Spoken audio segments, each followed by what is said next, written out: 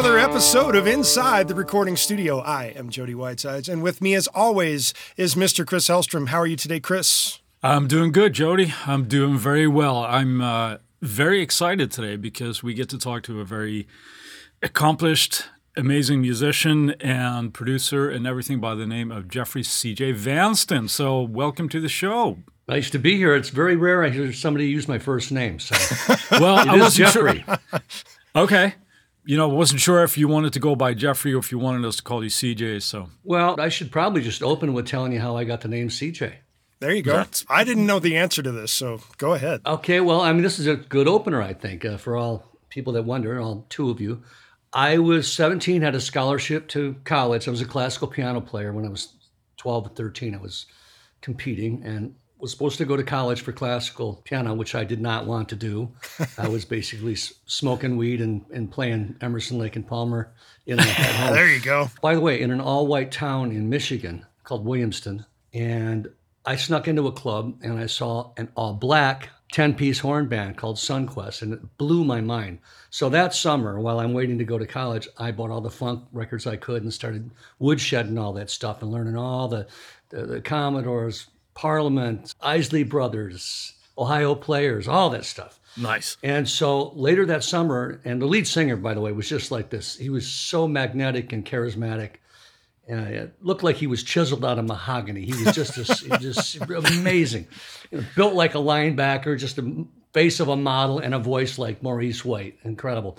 So later that summer, I'm playing in my jazz trio, and I look out, all white crowd, of course, and there's one brother at the back bar, and it's the lead singer from Sunquest. Oh, nice. Nice. Shit. This is the first time a brother has ever checked me out, man. So I click on my Mutron on my Rhodes. I do all my shit, get done. He's gone. Oh. And I'm like, who would walk out while I was doing it? I'm so pissed off. So I go to walk off the stage like, fuck this, man. Walked off the stage. He's standing right there with his face right in front of me. And he goes, y'all playing with us now. Nice. There you go. So I blew off college. My dad had bought me a Buick Skylark for graduation. Immediately sold it, bought a Mini Moog. Got on a yellow school bus with 10 brothers who I'd never even spent any time with. Yeah. And just hit the Chitlin circuit with these guys. There you go. So, long story, but there was two other Jeffs in the band. By the way, his name was Jeff Williams. Okay. He's not with us anymore, and I wish he was because he was one of my biggest influences. He was a genius. Anyway, there were two other Jeffs. Well, Jeff 1 was the slowest driver in the world. So back then there was a race driver named A.J. Foyt. Yeah, Back I in my remember that day. name. Oh, well, yeah. You read about it in the history books. Mm-hmm. And he'd won Indy 4 times or whatever. So he's AJ. BJ, Black Jeff. Okay. Caucasian Jeff? Caucasian Jeff. Okay. That's it. That's an So, awesome story. I tried to get rid of it. I tried to shake it. But, once the brothers give you a nickname, it's done, man. You do So sticks. on the Spinal Tap records, they list me as Caucasian Jeffrey Vanston. Oh. That's funny. All right, that's my opener. Anyway, The funny thing is that I have a similar story where I was courting Taylor Guitars to get an endorsement, and I was playing at NAMM, and as I'm playing, Bob Borbonis, who was the A&R guy at the time, he did the same thing. He came up, watched about 30 seconds of my set, and walked off. And I thought, Jesus, I guess I'm not getting anything done. And as soon as I was done, he walked over and got right in, and it's just, what do you need? So, wow. Yeah, it's Yeah. not the same as being taken on the road by a nice band, but it was kind of a similar thing. the feeling. Yeah, I of know that, the feeling of like somebody walks off while you're playing. It's like, what the hell did I do? What did I do wrong? Well, my first session with Jeff Porcaro, actually, it was my only live session with Jeff Porcaro. I had played on a Toto record because Greg Ladani was producing, he and I were doing a Dolly Parton movie, the whole soundtrack. And he was producing Toto at the same time. And they heard some of the tracks. They go, who the hell is that on keyboards? Little do they know, I'm a scholar of David Page and Steve Porcaro. And I chose a path to go right down the middle of those two guys. David being the meat and potatoes, jazz, New Orleans, bluesy songwriter, and Steve, the mad scientist with the modular synths. So I kind of crafted myself right down the middle. And Page is all about parts, you know. Really, he's the greatest at great piano parts. You listen to some of the Pointer Sister records and all the stuff he did. Anyway, so I played on a Toto record, and they stopped by, and I've met Jeff a couple times and hung out with him. But then it was a David Crosby record that Don Was producing, and I was sitting at the piano out in the room with the drums. They wanted a real kind of raw recording. And I look and I go, whose drums are those? And they go, oh, those are Jeff's. I'm like, I'm playing with Jeff today? Yeah. I'm like, oh, fuck. I'm playing with Jeff today. Holy shit. And so the door opens up. Of course, he's got a cigarette. And he looks over and he goes, CJ fucking Vanston. Let's see what all the fuss is about. Ooh. And I'm like, dude, no, don't do this to me. What kind of pressure what are does you that doing? put on? No. And I remember the intro was like 16 bars of piano. And I said, you want this rubato? And they said, no, we want it right in time. I said, well, is there a click? No, we're not using any click. Oof. So I got to play in time with Jeff sitting right there to my left, right to my left. But I had spent 10 years in the studio doing jingles in Chicago. And I'm talking 5,000, 6,000 jingles with click in my ear at 7 a.m. Sure. So my time is one of my, there's not a lot I'll brag about. I got great time. There you go. So count the tune off. We play, and I do the whole intro. Then he comes in, and I look over, and he's kind of jazz facing me. Gene Krupa. And we get into this take, and he has no idea what a scholar I am of Page. You know, so I'm playing this kind of Page parts and stuff, and he's looking at me like, well, you know, who the hell are you? That kind of face. And we go through this track, and it's nailed. First time through, it's nailed. And so we get done, and my heart's pounding out of my chest. Like it was, I couldn't have played it better. And there's Jeff. He spins around on his drum throne, lights up a cigarette, walks around, and walks right by me and out the door. Oh, doesn't say a word. And I'm sitting there going, what? I just can't believe it. And I'm sitting there just crestfallen, just staring at my shoes. And all of a sudden the door kicks open. And he comes in and grabs me and gives me this big hug. He goes, man, that was fucking awesome. Come on, let's go listen. So we go in the control room, and I always stand behind the console facing the mixer. I like having the speakers there. Sure. And Jeff's standing there. I said, what are you doing here? He goes, this is where I always listen, man. I said, dude, me too. Wow, that's cool.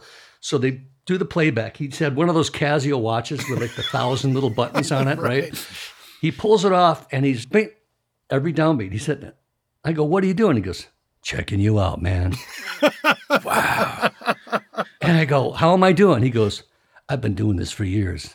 That's the closest anybody's gotten. You're within 1/10 of a second on everything. He goes, you want to smoke a joint? I'm like, yeah. Went outside, smoked a joint. That was it.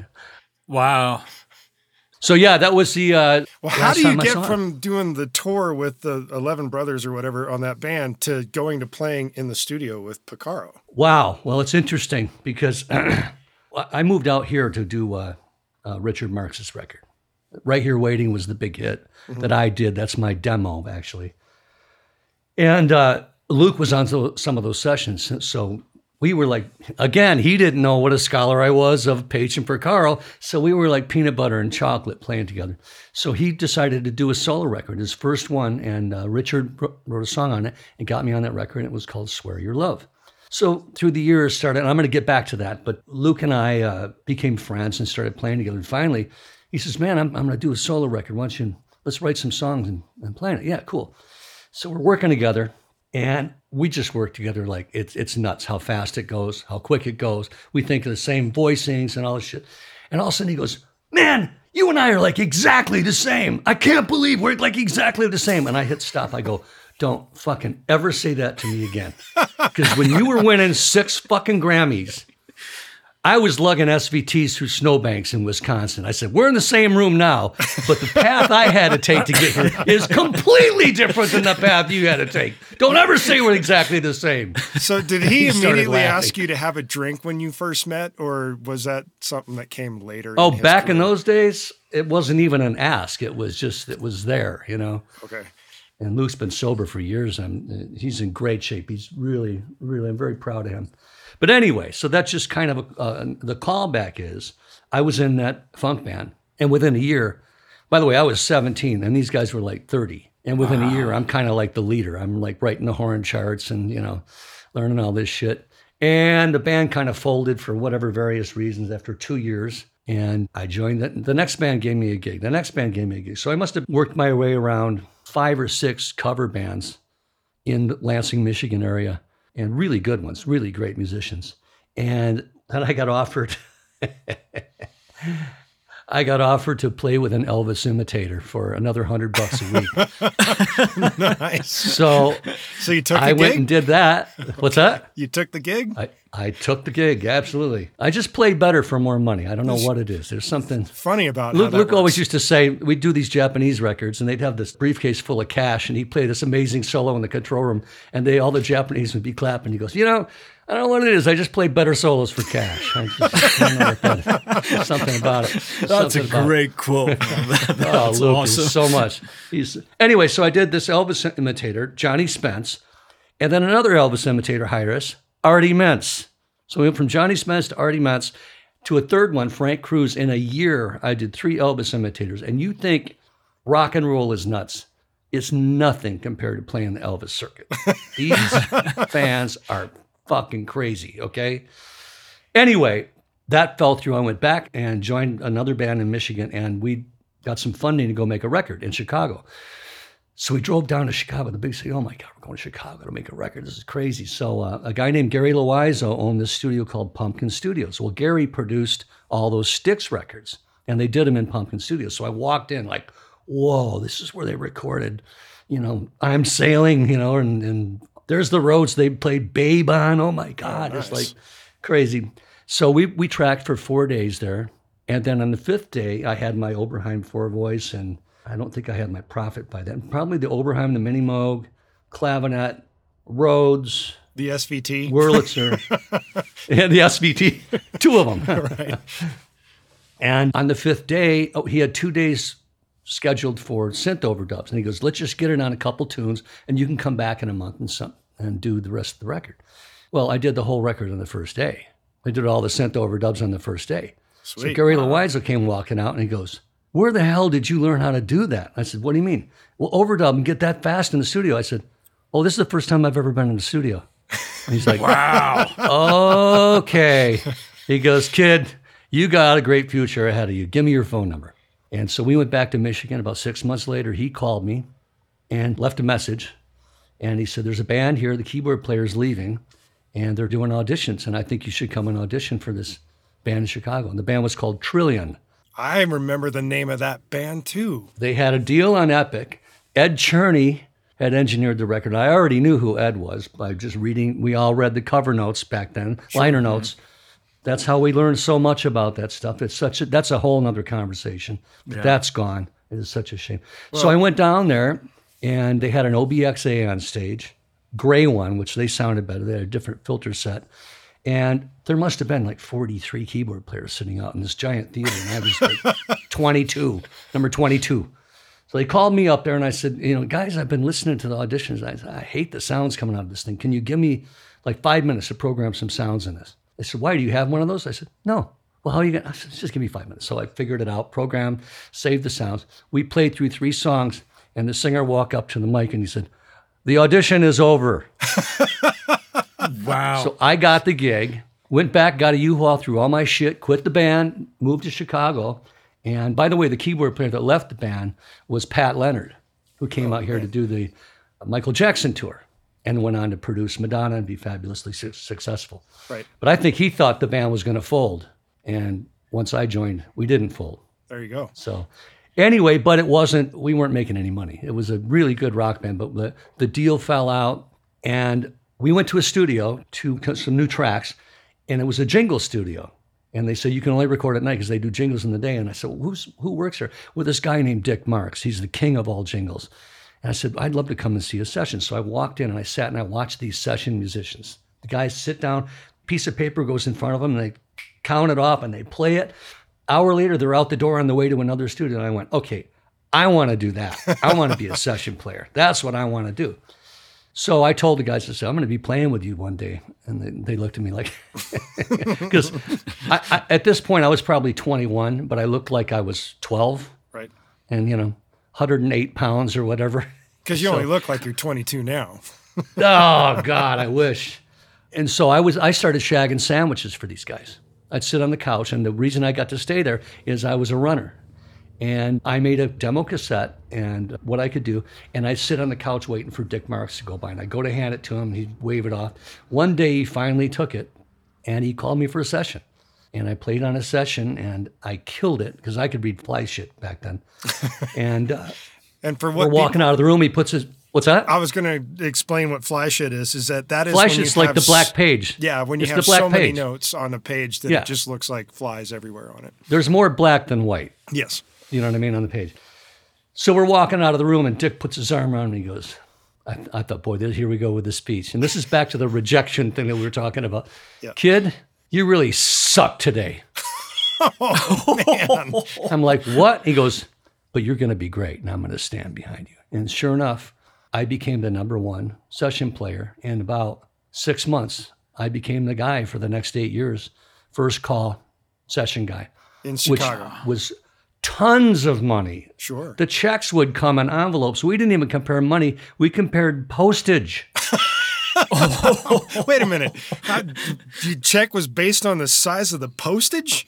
Not the checks, stacks of checks. From Stacks here's of the checks. state, here's 25 State Farms, here's 32 McDonald's, here's residual checks. You know, the bass player would call up and he goes, 324. And I go, 561. Oh! So two things happened with all that bread. Well, first of all, it was the greatest training ground to be in the studio possible, because you had to spit this stuff out in an hour, Sure. Right. and you'd never seen the chart before. And at 8 a.m., you're a country player. At 9, you're a jazz guy. At 10, there's 30 pieces from the Chicago Symphony sitting there. You know, it was a hot seat. You could not fuck up, because you'd be gone.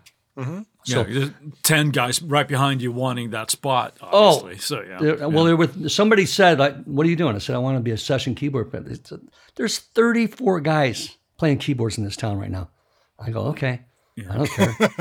And I became #1. I was really quick, really fast, and I was really good with synths at a time when people didn't have good presets in them. You know, I could make good presets. Anyway, but the bread was amazing. And so what did I do with it? 2 things. I'll just say one of them was I bought synthesizers. Okay. 3 things, because I did another thing. I bought some stock in a company that was coming up that I thought was going to be really, really incredible. Because the CEO, I really liked him, and I liked what he was doing. And that was Apple. What Nice. happened with Apple? I haven't heard of them. I think they're doing okay. So that's So I did company two or something, something? I did 2 smart things with the money, and one really bad thing for a couple of years. So let's just say it was the 80s. So Which means moving what, on. cocaine? Absolutely. Well, you know, we were doing 6 sessions a day, and then I'd go play 5 sets a night, and then we'd come back and write until 3 a.m. Yeah, you had to have some kind of my juice to God, I keep don't know going. how we did it. Yeah, well, it was just so exciting, you know. So anyway. Yeah. I want to kind of backtrack a little bit to something that you sort of mentioned in passing there. You said about writing patches and things. Was that just from essentially starting with your mini Moog, that type of thing? Or where did Sure. you develop that you had a talent for that, or that you enjoyed doing it? It was the Mini Moog. I mean, back then, most teenage boys had the Farrah Fawcett poster on their wall. And I had the Mini Moog poster. Love it. That's all.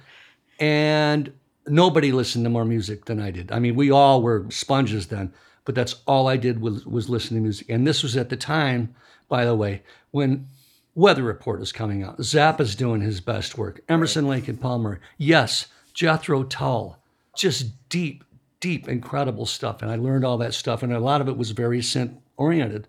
So when I got that Mini Moog, I'd start twisting the dials. And it came with a pad of paper that was a facsimile of the front panel of the Mini Moog. Oh, so And you do the you take a markings. pencil and mark it. And so I've still got the notebook. As a matter of fact, I'm going through stuff.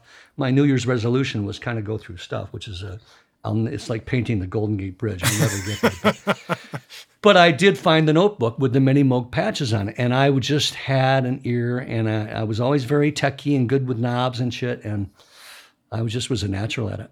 Yeah. That's fascinating, because, I mean, that's something that, you know, I wanted to touch on, but might as well bring it up now. But today, when we're talking about, Jody and I often spout here, like, know your gear and know what it's capable of. And I think especially with so many soft synths and things available today, instead of players knowing what the synth is capable of, you end up like preset surfing. So I know I don't like that. I don't like that. But having a piece of gear and really knowing that inside out, how to dial up any sound that you want to have it to make, right, feels a little bit like a lost art to me. And you know why? Is because you had to. Because the presets sucked. You had to carve out something. Today, I preset surf. When I'm trying to spit something out, get something, a pad, what do you mean? There's 35 pads right there. I might tweak, the filter and the attack and release and stuff or whatever, some modulation stuff. But you don't need to do it the way you used to. Right. Well, yeah, and of course you're mentioning the mini mode that there are no presets, right? It's just like this is it. This is the sound you got at the moment, right? So yeah, you play the intro, then you go down to play the Rhodes, and while you're playing the Rhodes, you're dialing with your left hand the preset for the cool part that comes in on the chorus. Right. Yeah.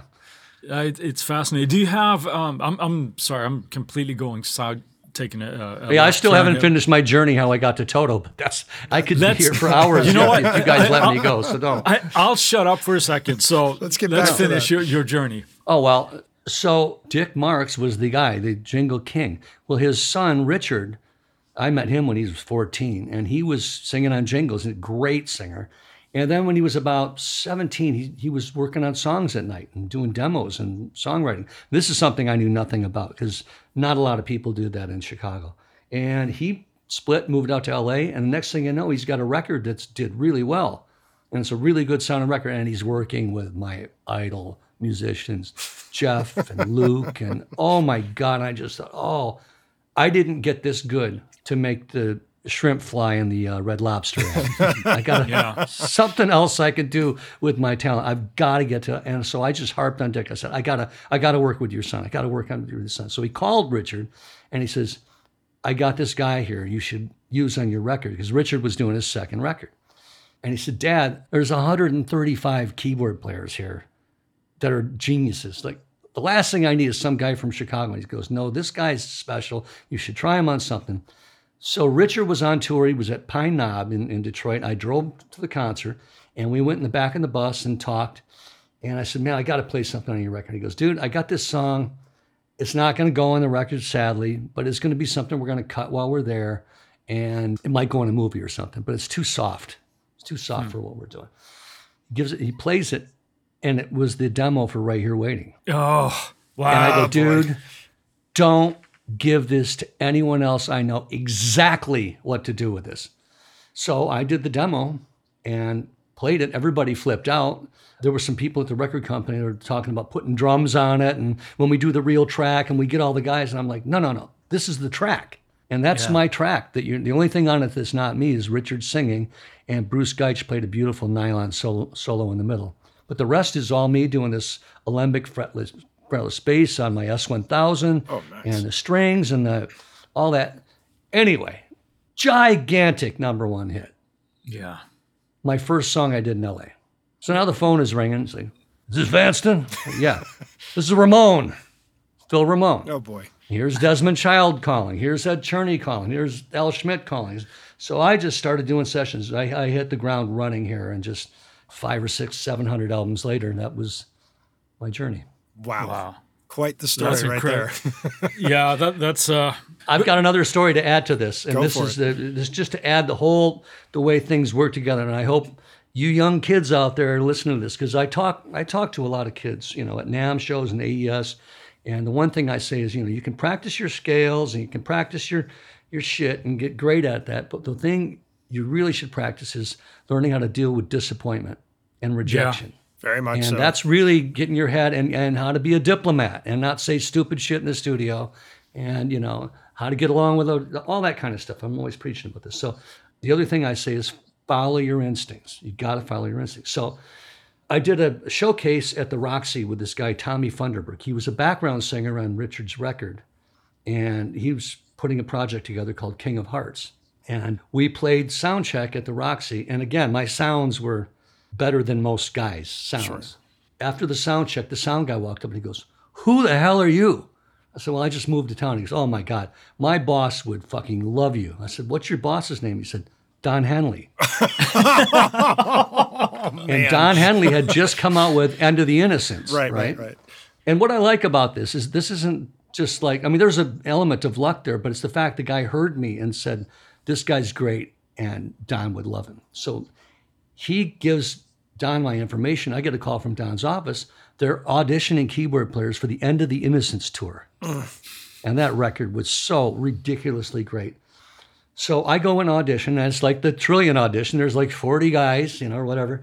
And I get called back. And by the way, that Bruce Hornsby song, End of the Innocents, that kind of gospel shit, I grew up playing in church. I mean, that's just like second nature to me. Right. So I aced it, and I get called back again. Now it's 20 guys. Get called back again, it's 10 guys. I think there were 4 callbacks. And the last one, I think there were 3 of us. And before Don counted off End of the Innocents, he goes, you ready to do it, CJ? And yeah. He goes, count off. He goes, oh, wait a minute. Bruce. And I turn around, and Hornsby's standing behind me. And the drummer goes, 1, 2. And it was just enough time for me to turn around and go, fuck you. And then Oh, man. I just thought, fuck you for standing behind me, man. And of course, the way I'm wired, I'm now going to jam this so far up your ass. Sure. I'm just going to play better because you're standing behind me. And I did. And so I got called about a week later. Don wants you to go on the tour. You got the gig, but there's one stipulation. We're going to hold that for one moment, and we're going to take a quick word from our sponsors. And we're back. And we're still talking with CJ Vanston, and we're going to go right back into what is the one stipulation that he had? Don Henley, I passed the audition out of all the guys after 4 callbacks, and his office called up and says, Don has chosen you to be the keyboard player for the next world tour. And one stipulation, though, is Don wants you to shave your beard. Oh. I said, I'm sorry? Yeah, he wants you to shave your beard for the tour. I said, for like a photo shoot? No, for the whole tour. He wants you to keep your beard on. I said, I might wake up someday and look in the mirror and say, I think I'll shave my beard today. But I'm certainly not going to shave my beard because someone asked me to. I said, no, I'm not doing that. He said, well, this is a stipulation of the gig. I said, yeah, I'm not shaving my beard. Because I knew they were going to call back. I was still going to get the gig. I knew I was going to get it. Right. Hung up. Never heard from him again. Oh, wow. I didn't get so the he gig. was actually very serious about it. He was very serious about it. Anyway, I didn't hear back from him, and I didn't get the gig. So 3 weeks later, remember Katie Seagal from Married with Children? Of course. Yep. Right. Yeah. Short interjection real quick. Her husband, Jack White, the drummer, was the guy that gave me my first chance in L.A. Wow. Yeah. Full circle. Full circle right there. So yes, Katie how it Seagal, works a in very this town. lovely lady, by the way. Lovely lady. So anyway, she's at a party and is talking to Don Henley. And she says, I'm forming a new band. I lost my musical director and keyboard player. Do you know anybody good? He goes, I know a guy that's great. He just has an ugly fucking beard.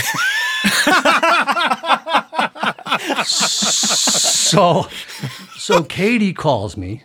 Out of the blue, I get a phone call from Katie Seagal. I'm doing this band, and I'll send you a cassette. And could you write the charts and do demos on this stuff? And then we'll have a rehearsal with the band. So I spent a couple weeks doing all that. And by then, I was a track guy. I was using a DP, by the way, back then. When Right Here Waiting was done on Digital Performer. There you go. I started with Studio Vision, Okay. which was awesome.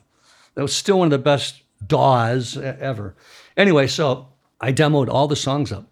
And rehearsal, I had an office at Sunset Sound at that time. And rehearsal, she says, I'm just going to send the drummer over and you guys can kind of go through stuff. The door opens. It's Russ Kunkel is the drummer. Heard the name. Yeah, well, she's recorded on more records than probably everyone except for Hal Blaine, and that's probably it. I mean, the guy played on Tapestry. Unbelievable. He walked in and, hey, wow, Russ, nice to meet you. Well, what do we got? And I said, I played a couple songs. And I put the charts in front of him. I always took pride in how I wrote my charts. I try not to do a lot of DSs and repeats and weird, codas and stuff. So he waves his hand. He goes, stop. I go, what? And he goes, what am I listening to? I said, well, that's the demo. He goes, I know, but where'd that come from? I said, I did that. And he goes, yeah, but who's playing bass?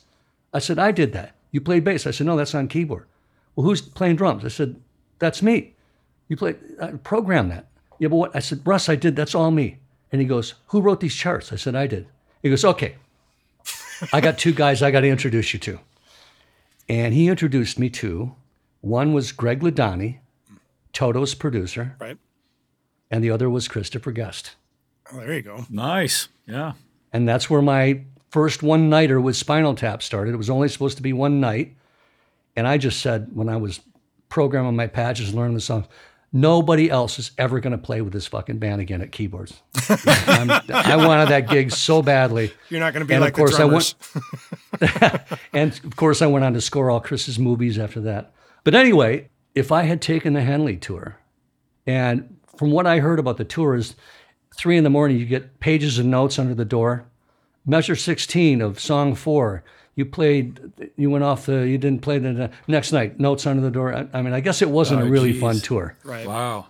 In the meantime, I've still got my ugly fucking beard, and I'm working with Toto and Spinal Tap. There you go. There you go.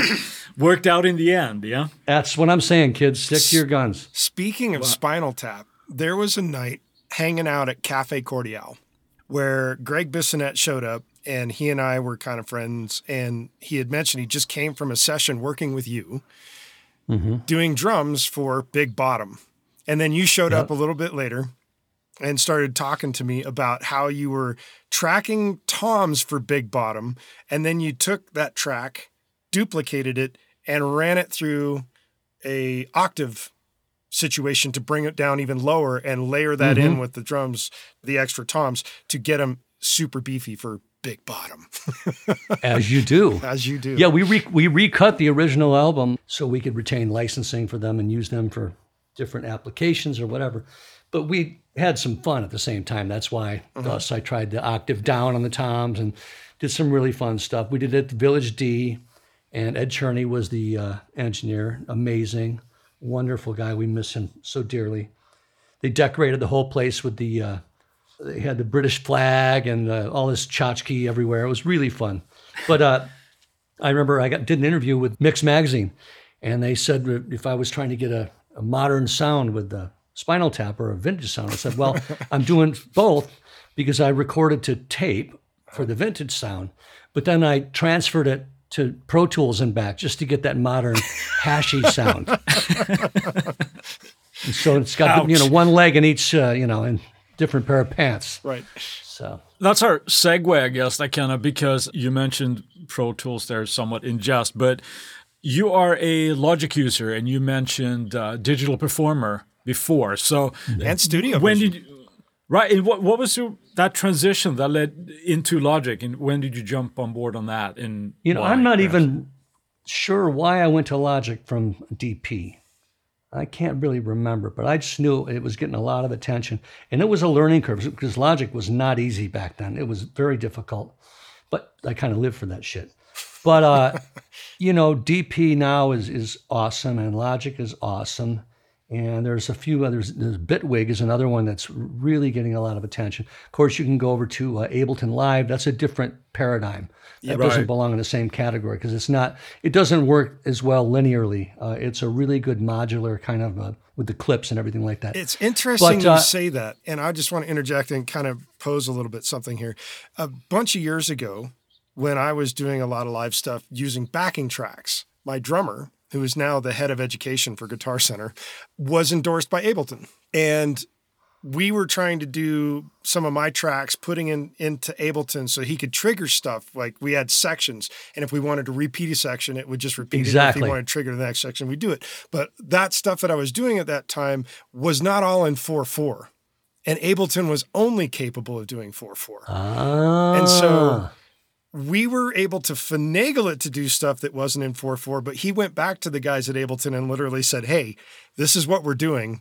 Please change this. And I guess the next version that came out allowed for, multiple time signatures and all. Well, the fact that it only worked in 4/4 says a lot about the program. Sure. It's a really modular pop based for doing things where the same section repeats, but it's a little different this time, which I love. I love working on that kind of format. But for the bulk of the work I do, that's just not what I'm going to be working in. My thing with Logic is it's a musician's tool. Sure. And same with DP is a musician's tool, and Bitwig is a musician's tool. Presonus has got a really nice DAW. It's a Studio musician's One. tool. Yeah. Studio One. But to me, Logic has the most comprehensive native instruments built into it. where I don't have to use third-party shit with a fucking iLok. Please get that thing off the planet. Oh, the worst thing in the world. Someone stole mine, and I called up the manufacturers. They're like, yeah, sorry. We can't really give you another license. So, there's 12 grand worth of plugins. Yeah. I won't use anything with an iLok anymore. So, but anyway, I mean, my God, the plugins that come with Logic, just the stock compressor sounds about as good as anything you can get out there. Yeah. It doesn't look like the Neve front panel. It doesn't look like the API, but it sounds as good to me. And of course, all the multi-band compression and the tape delays and the reverbs, the IR reverb, the basic one that's built with it. And it's so efficient. You can have so many instruments open, and it's because it's all native to Logic, which is Apple running on an Apple. Right. So there's your dongle right there. Yeah, exactly. It's your computer. And, these guys that are using Pro Tools, they're like, hey, man, don't update to Catalina, whatever you do, got to wait like a year. It's like, oh, my God. And for years, I'd go to guys' houses. They'd have this $60,000 rack of hardware. And we put up like 4 instruments, and it's cacking out. Yeah. I'm like, I load up like 30, 40 instruments in Logic on a 2009 Mac Pro. But now Pro Tools has come up. It's operating native and everything. But just the MIDI and instruments built in, it is an engineer's tool. That was built as an engineer's tool. The same way Ableton was built to be a 4/4. It's great for engineers. And if I'm recording a tracking date, I'm going to have my guy use Pro Tools because that's what works with the take folders, not take folders, but the playlists. Right? Playlists, yeah, those are great. But for doing anything, if you're a keyboard player, a guitar player, or a singer, anybody that knows anything about music, I don't know why you'd ever use that program. It baffles me. I see guys working in it, and they're laboring so hard. I go, and then they come to my studio. They go, "What'd you just do?" So I just threw hey, can you do that again? And then, by the way, they see the take comping, the swipe comping. Yes. Yeah. That blows their mind every time. That alone is worth the price of admission. It is a very nice feature. It's $200, ladies and gentlemen. But wait a minute. So when did you start using Logic? I'm assuming you did it before Apple actually bought them. Is that correct or no? Yes. Okay. Yes. So you remember what it used to cost because it was not $200 back in the day. You had to add on the little, you'd buy this, and they came in these big bookshelf kind of. I still have those. Yeah, so do I. But I mean, it was $1,000 for the program, and then like each plugin that you had to buy was like several $100s. Like, come on. Oh, but, Apple. The sampler, you had to buy the EXS24 sampler was separate. Yeah. And that's, by the way, still the most efficient sampler there is. I mean, I hate working with that Contact.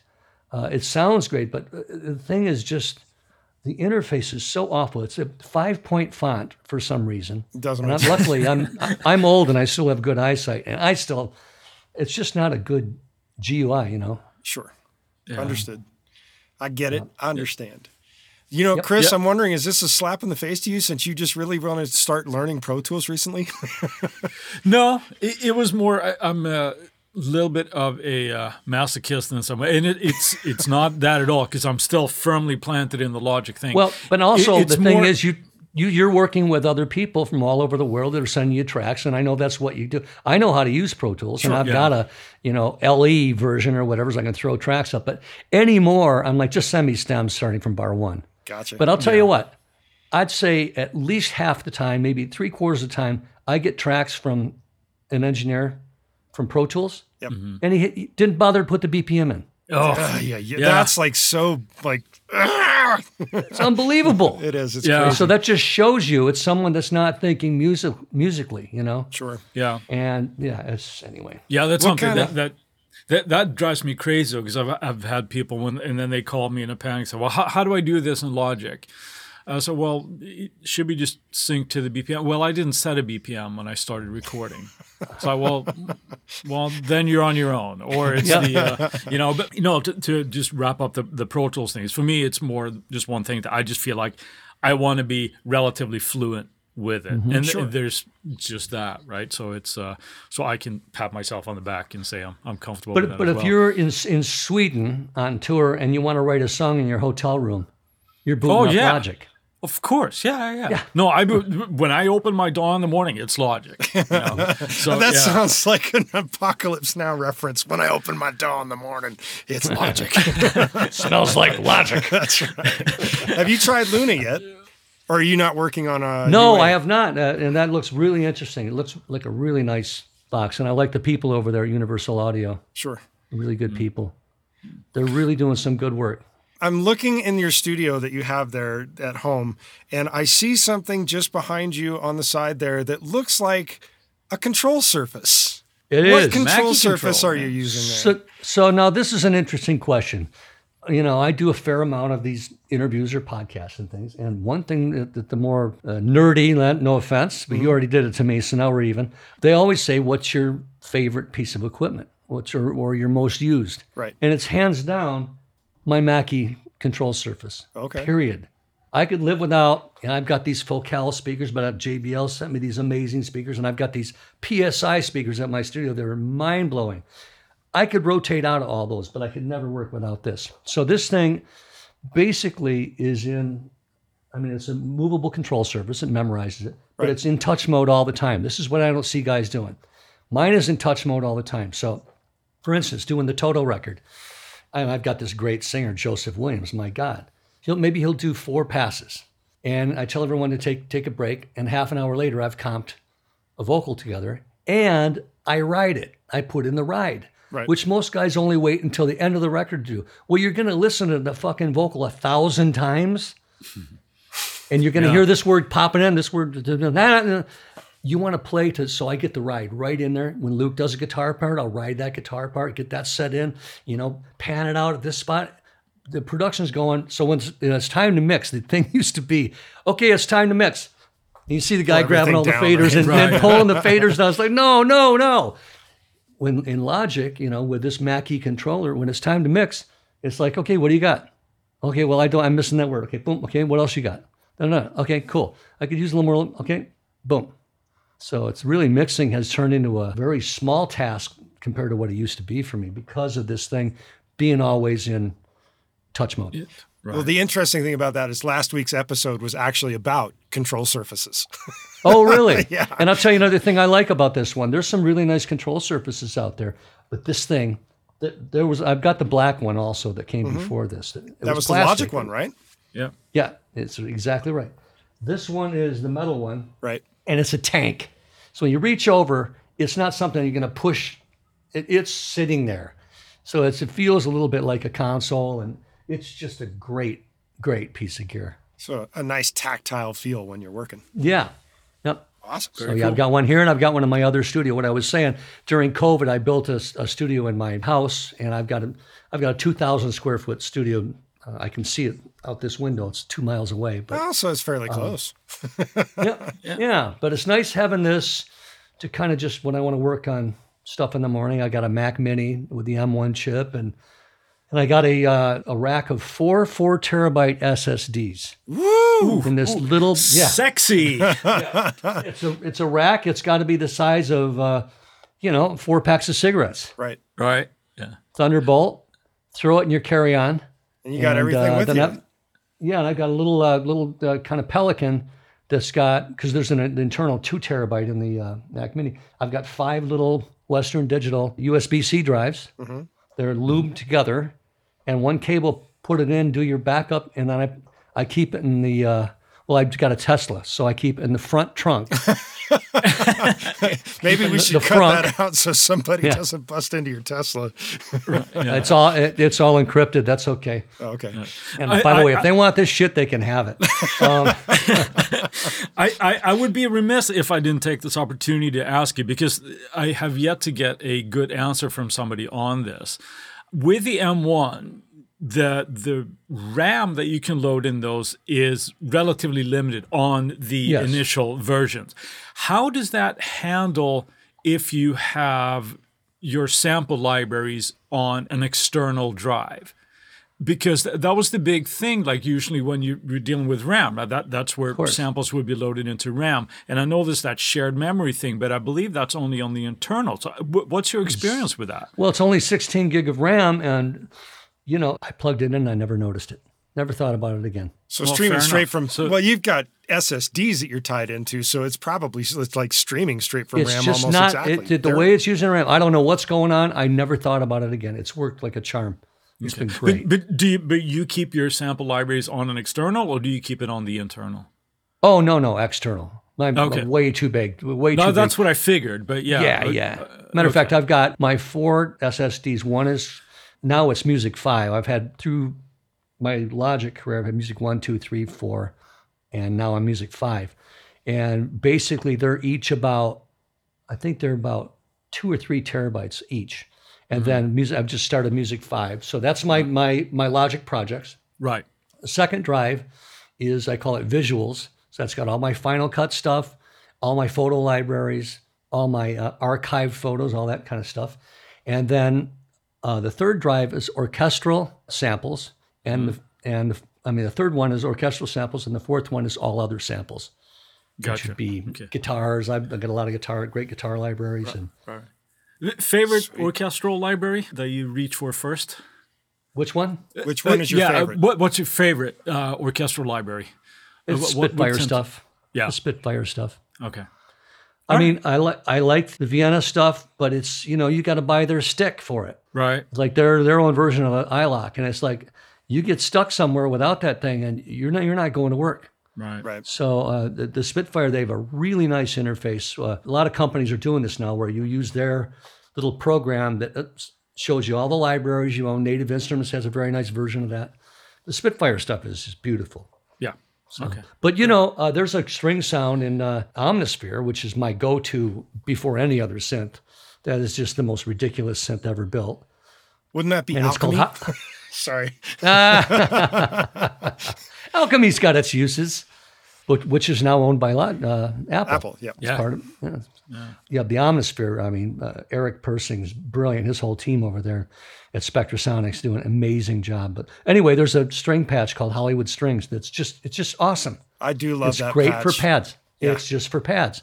It doesn't have all the key switching and shit, but yeah. So the Spitfire stuff is really good. Well, you're managing to actually answer a lot of the questions that I was going to ask you in just free flow, but that's good. One thing I wanted to touch on, just Karnak.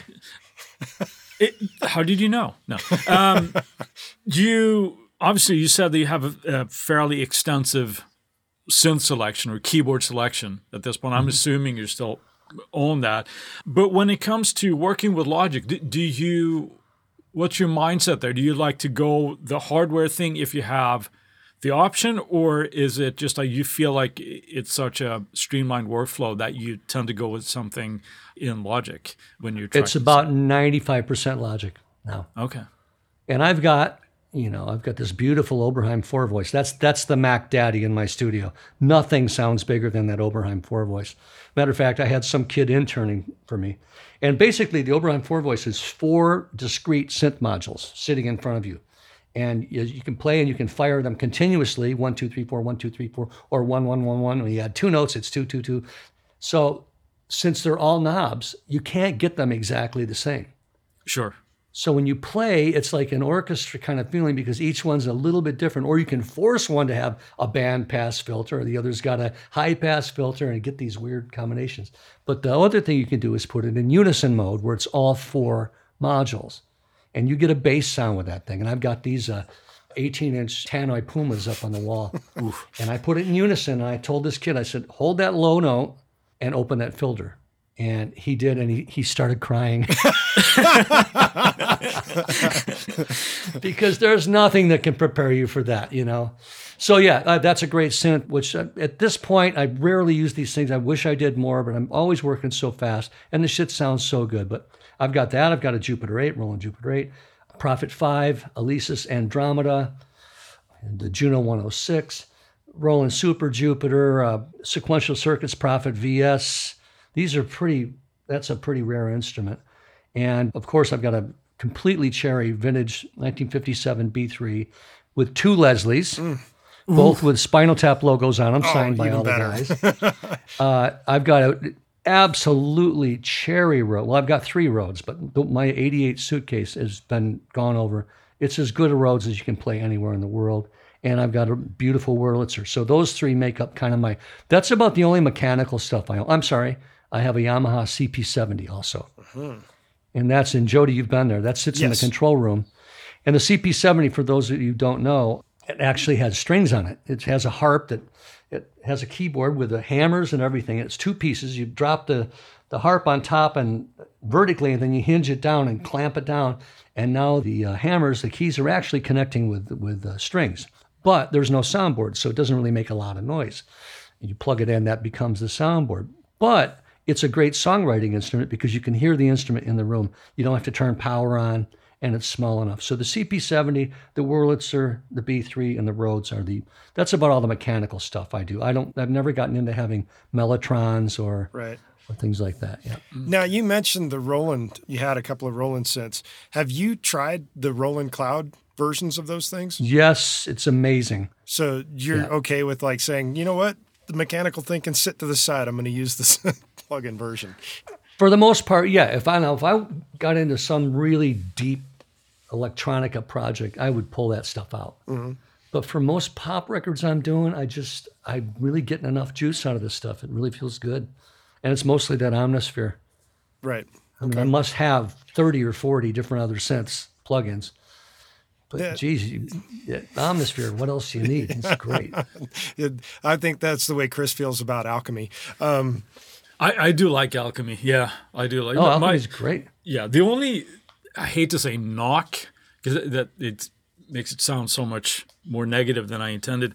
My knock sometimes on the Spectrasonic stuff is for sort of like their patches sound so big. Like, and sometimes that's fantastic, right?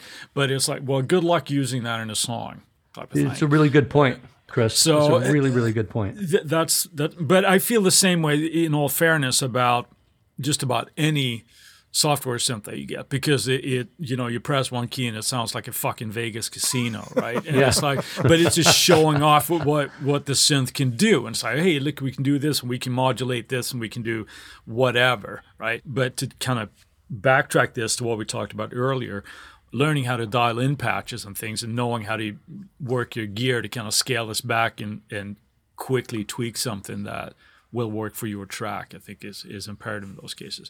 But I do love Spectrasonics, but I the only product I own from theirs at this point is RMX, which actually still gets some use from me. So RMX is great. I'm bummed they didn't continue putting out libraries for that. Exactly. Yeah. It seems really weird great that shit. Didn't. It's just awfully weird.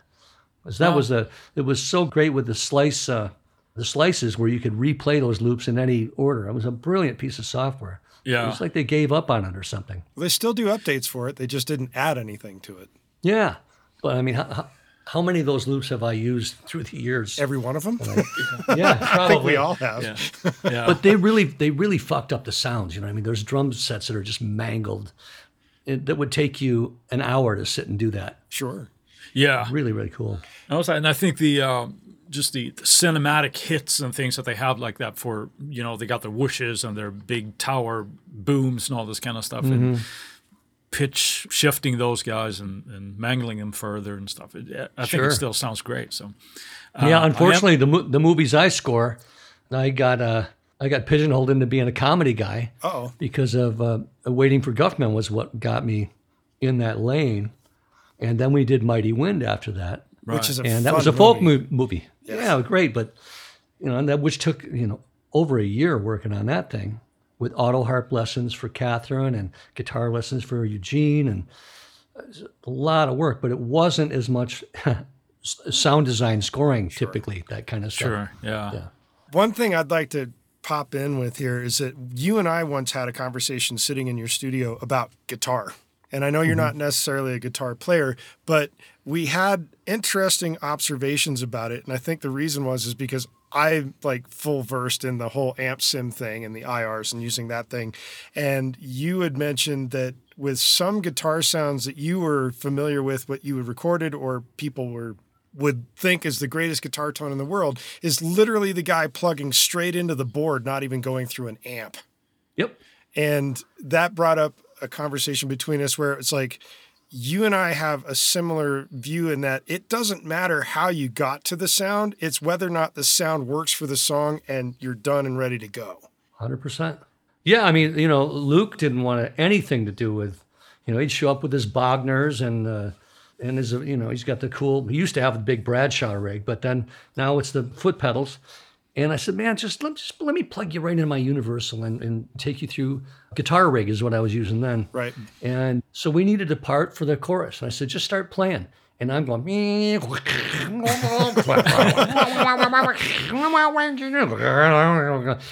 he's like, no, what was that one back there? I went back. Yeah, that's cool. Get rid of that delay. Oh, yeah, okay, let's put that down. And we started doing that. And he's like, man, I fucking love doing that. And I said, yeah, and we can go back and tweak the sound later. Yeah. Right. Once you get your shit down, And Baxter, I just finished a record with Jeff Baxter, Skunk. Mm-hmm. Oh, wow. And he's hooked on it. He loves it. Yeah. It's like being a kid in a candy store again. Because you got unlimited potential with it. And plus, the thing that's cool is I'm driving the bus while they're playing. Sure. All they're doing is sitting and noodling, and I'm the one changing the sound. They really like that. Both of those guys really like that. So nice. And they're both pretty good guitar players. So yeah, right. Yeah. Yes. Yeah. I'd like to ask on that because you have a fair amount of production credits, obviously, on your resume here.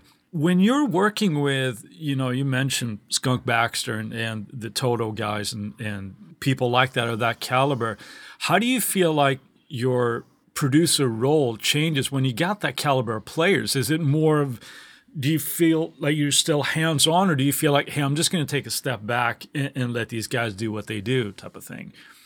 Well, it's a little of both, but a lot of it to me is, especially with somebody like Luke, who can play anything. Right. I mean, they asked Eddie Van Halen once, what's it like being the greatest guitar player in the world? And he said, I don't know, ask Steve Lukather. And, Eddie was so obviously great at what he did, but could he pick up an L5 and play you some Howard Roberts shit? Sure. Could he pick up a nylon and do some Malaguena, whatever? Luke can do all that. So I guess what I'm saying, here you got a guy with an unlimited palette, unlimited chops, and he can go a million different directions. So to me, I'm like, hey, wait, whoa. That was cool before you were doing that. That's too much. It sounds good by itself. It doesn't work with the track. So here, try that. Okay, cool, yeah. So definitely it's working right elbow to elbow. Okay. Very rarely am I sitting back, not saying much. Yeah. So is it kind of like traffic cop situation? That might be it, but it just, or a cheerleader going, no, dude, that's killing. Oh, no, shut up, play that. Here, I'm hitting record. Go. Yeah. I just wanted to ask because I think that would be, I think a lot of people would feel envious of that situation, when you're in the room with certain caliber of talent where you might not necessarily have to coax a performance out of somebody, if you will, right? It's just there. It's more like, almost sounds like you're, for want of a better phrase, like limiting ideas. No. Go back to that one. That was awesome already, that type of thing. And so, well, how especially about that? Players like this that have played on so many great records. In some ways, I know them in a way they don't know themselves. Sure. Right? So I've got a valid point of view, and I've spent my life in the studios with the greatest guitar players, the greatest musicians in the world for the last 40 years. I've been spoiled with it.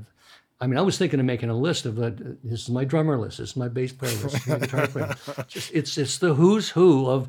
I was lucky enough to be here in LA for the end of the session world, the session musician world, and I did that for a good 20 years, where we were banging it out, sitting in the suit. You walk in one day, and there's Kenny Aronoff and Bob Glaub and Dean Parks, and then you walk in the next day, and it's Bissonette and Michael Thompson and Lee Sklar.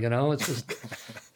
Those were every day. And by the way, the engineers were changing. It was Ed Cherney one day, and it's Al Schmidt another day, Umberto Gatica. And then the producer's changing. It's Phil Ramone. It's David Foster. And the studio's changing. You're working at A&M. You're working at Capitol. You're working at Village. So all these different ways of working that you're being exposed to, that's just gone. It's just gone forever. And I feel so badly for these kids that they're not going to be able to taste that, because you learn so much about a different way to do things and cool ways to do things. But a lot of what I learned is how not to do things. Sure. Yeah.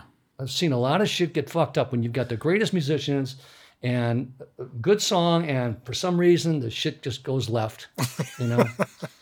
And that's one reason, by the way, I became a producer, because I thought, you know what, I would have known what to do in this situation. Right. So, Yeah. Wow. yeah. That's awesome.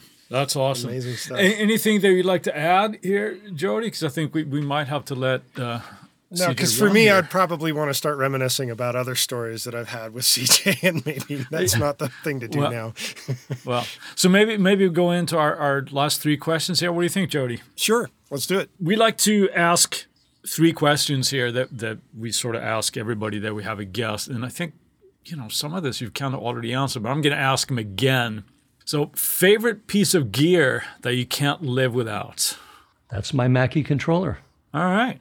Fair Isn't that enough. bizarre? And it's not a sound creation piece of gear. It's a harness the moment piece of gear. So what better time to put a ride on the vocal than when you just listen to the guy do 4 takes and you just spend a half an hour comping it? That's when you put the ride on the vocal.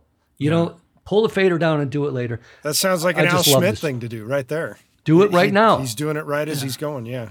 Yep. And my thing is right now, that's the thing that happens in my studio. 2 things. When we were doing the Toto record, and I said, guys, I think now that we've done this vocal, let's redo the backgrounds. And I think it was Luke said, what backgrounds? I said, all the backgrounds. Well, what part? Well, the chorus, all the backgrounds.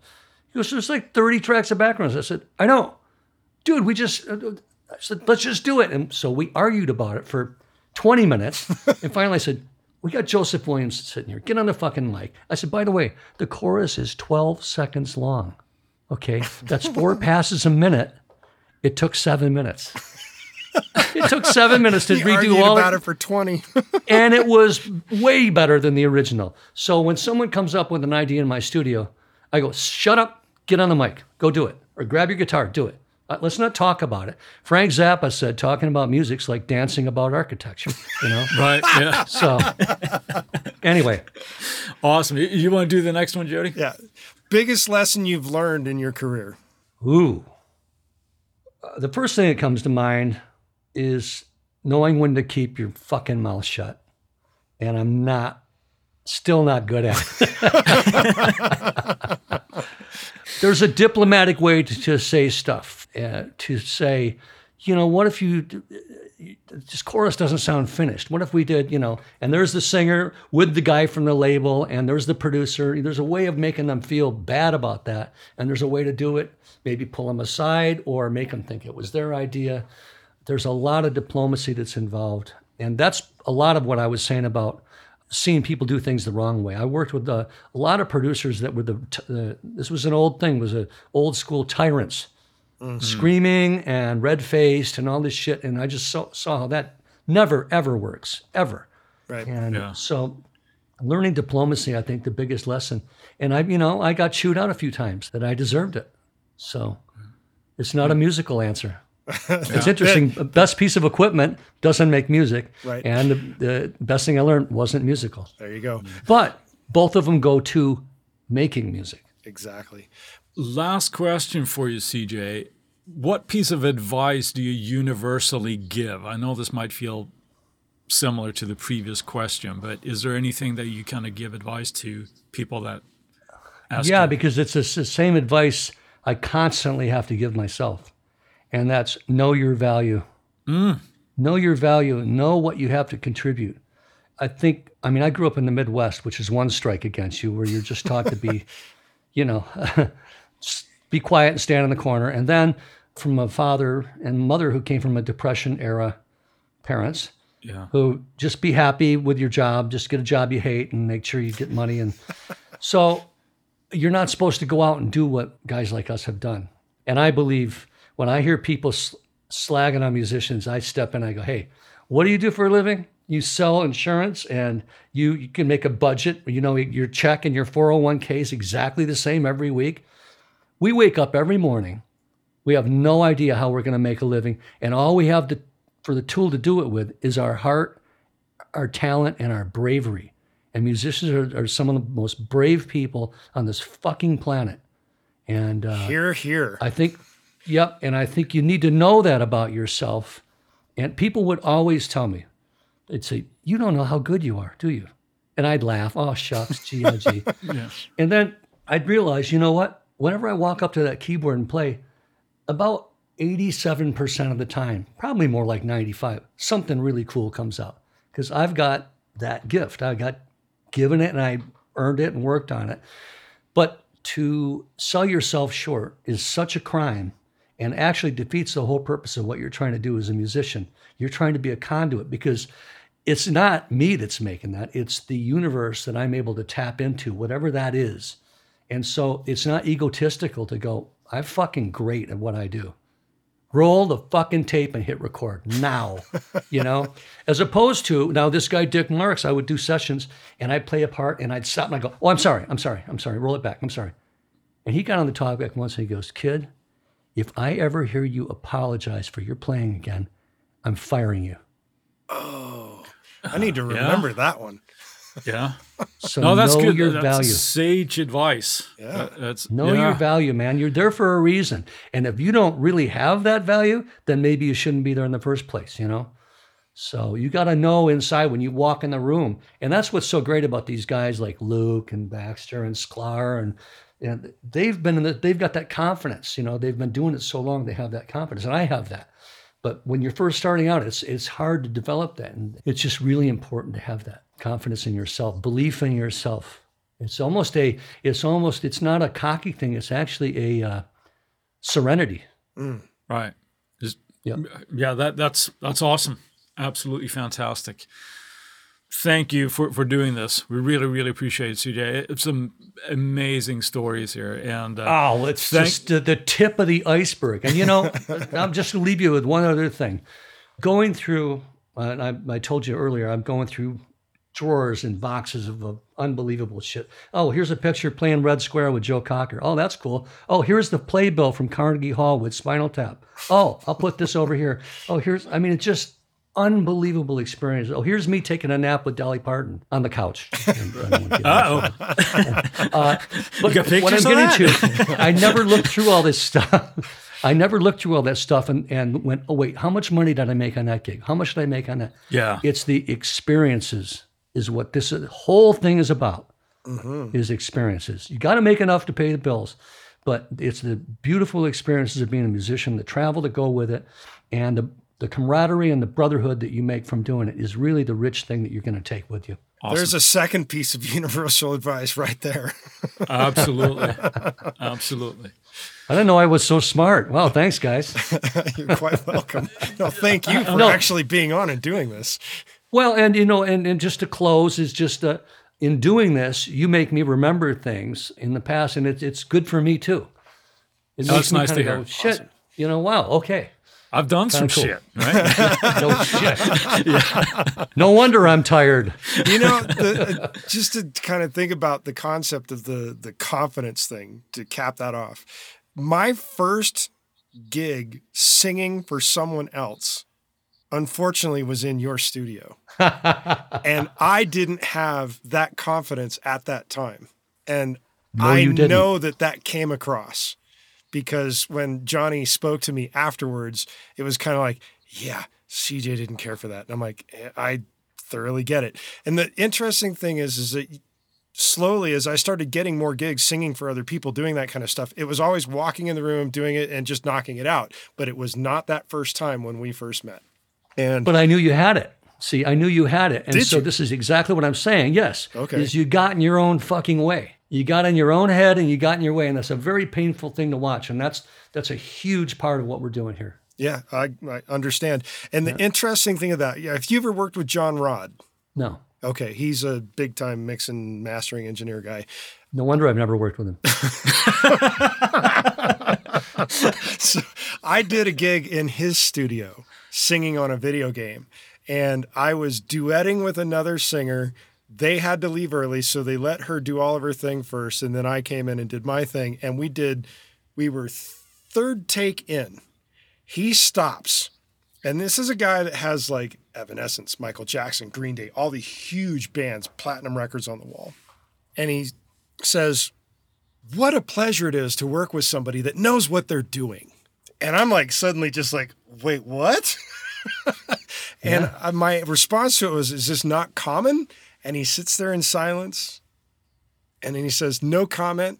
And then he turned back around and we got back to work. And that was that moment where I suddenly realized exactly what you were just mentioning a moment ago is you have to have that confidence. I was already at that point where I had that confidence. I could walk in, I could knock this stuff out, and it was not a big deal. Mm-hmm.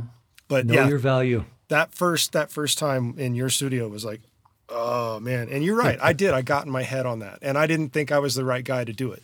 Well, I hope I wasn't a dick. No, you weren't a dick. It was just, I felt like I disappointed you. I know I disappointed Johnny, and I disappointed myself by not doing a good job. But since then, it's become much better. Anyway.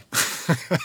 Know your value. And the only way to know your value, you can't fake it. You've got to have the fucking goods. You got to put in the 10,000 hours and work on shit and listen and really hone your craft and get great at it. You can't. The other side is the person that thinks they're the shit and they got nothing. Yeah. So, yeah. Anyway. So. Chris, Jody, thanks a lot. All right. Well, shall we bow this now with the Friday finds? Let's do it. All right. Chris, kick it off. What do you got for us? Well, this week, I got an email that Steven Slate Audio, not Slate Digital, but Steven Slate Audio have released Trigger 2.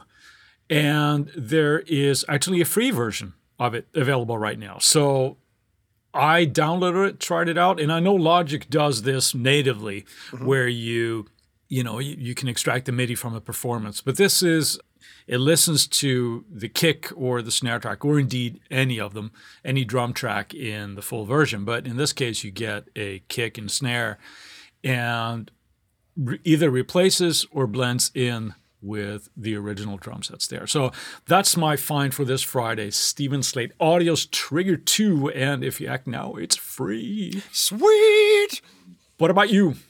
I'm going with something that's more of a learn to do something better situation. I'm always in favor of that. Yes, and this is in regards to drum programming. And it is called Complex Drum Programming with Ned Rush. And this has been put out by Ableton. And he goes through explaining how to create very complex drum things so that your drums don't always sound the same, which means that when you're programming stuff, it's going to end up sounding human rather than loopy or computered. Sounds cool. If you don't Very want good. that, if you want that human feel. So it is Complex Drum Programming with Ned Rush. That is my choice for this week. Awesome. Well, we've got your attention, and you've just listened to sage advice from CJ Vanson. We ask that you go to our website, InsideTheRecordingStudio.com, and sign up for our email list. Doing so gets you weekly reminders about the podcast and the Tuesday tips whenever they come out, and we'll make sure that you don't miss any future episodes. If you send us an email at goldstar, GOLDSTAR, at InsideTheRecordingStudio.com with the phrase Spinal Tap, you'll get something cool back in your inbox. And if you have a topic of suggestion for us to explain in a future episode, contact us at the contact page on the website, and we'll put it into consideration for a future episode. With that, I'll say, see you next week. Thanks for listening, everybody. Have a good one, Jody.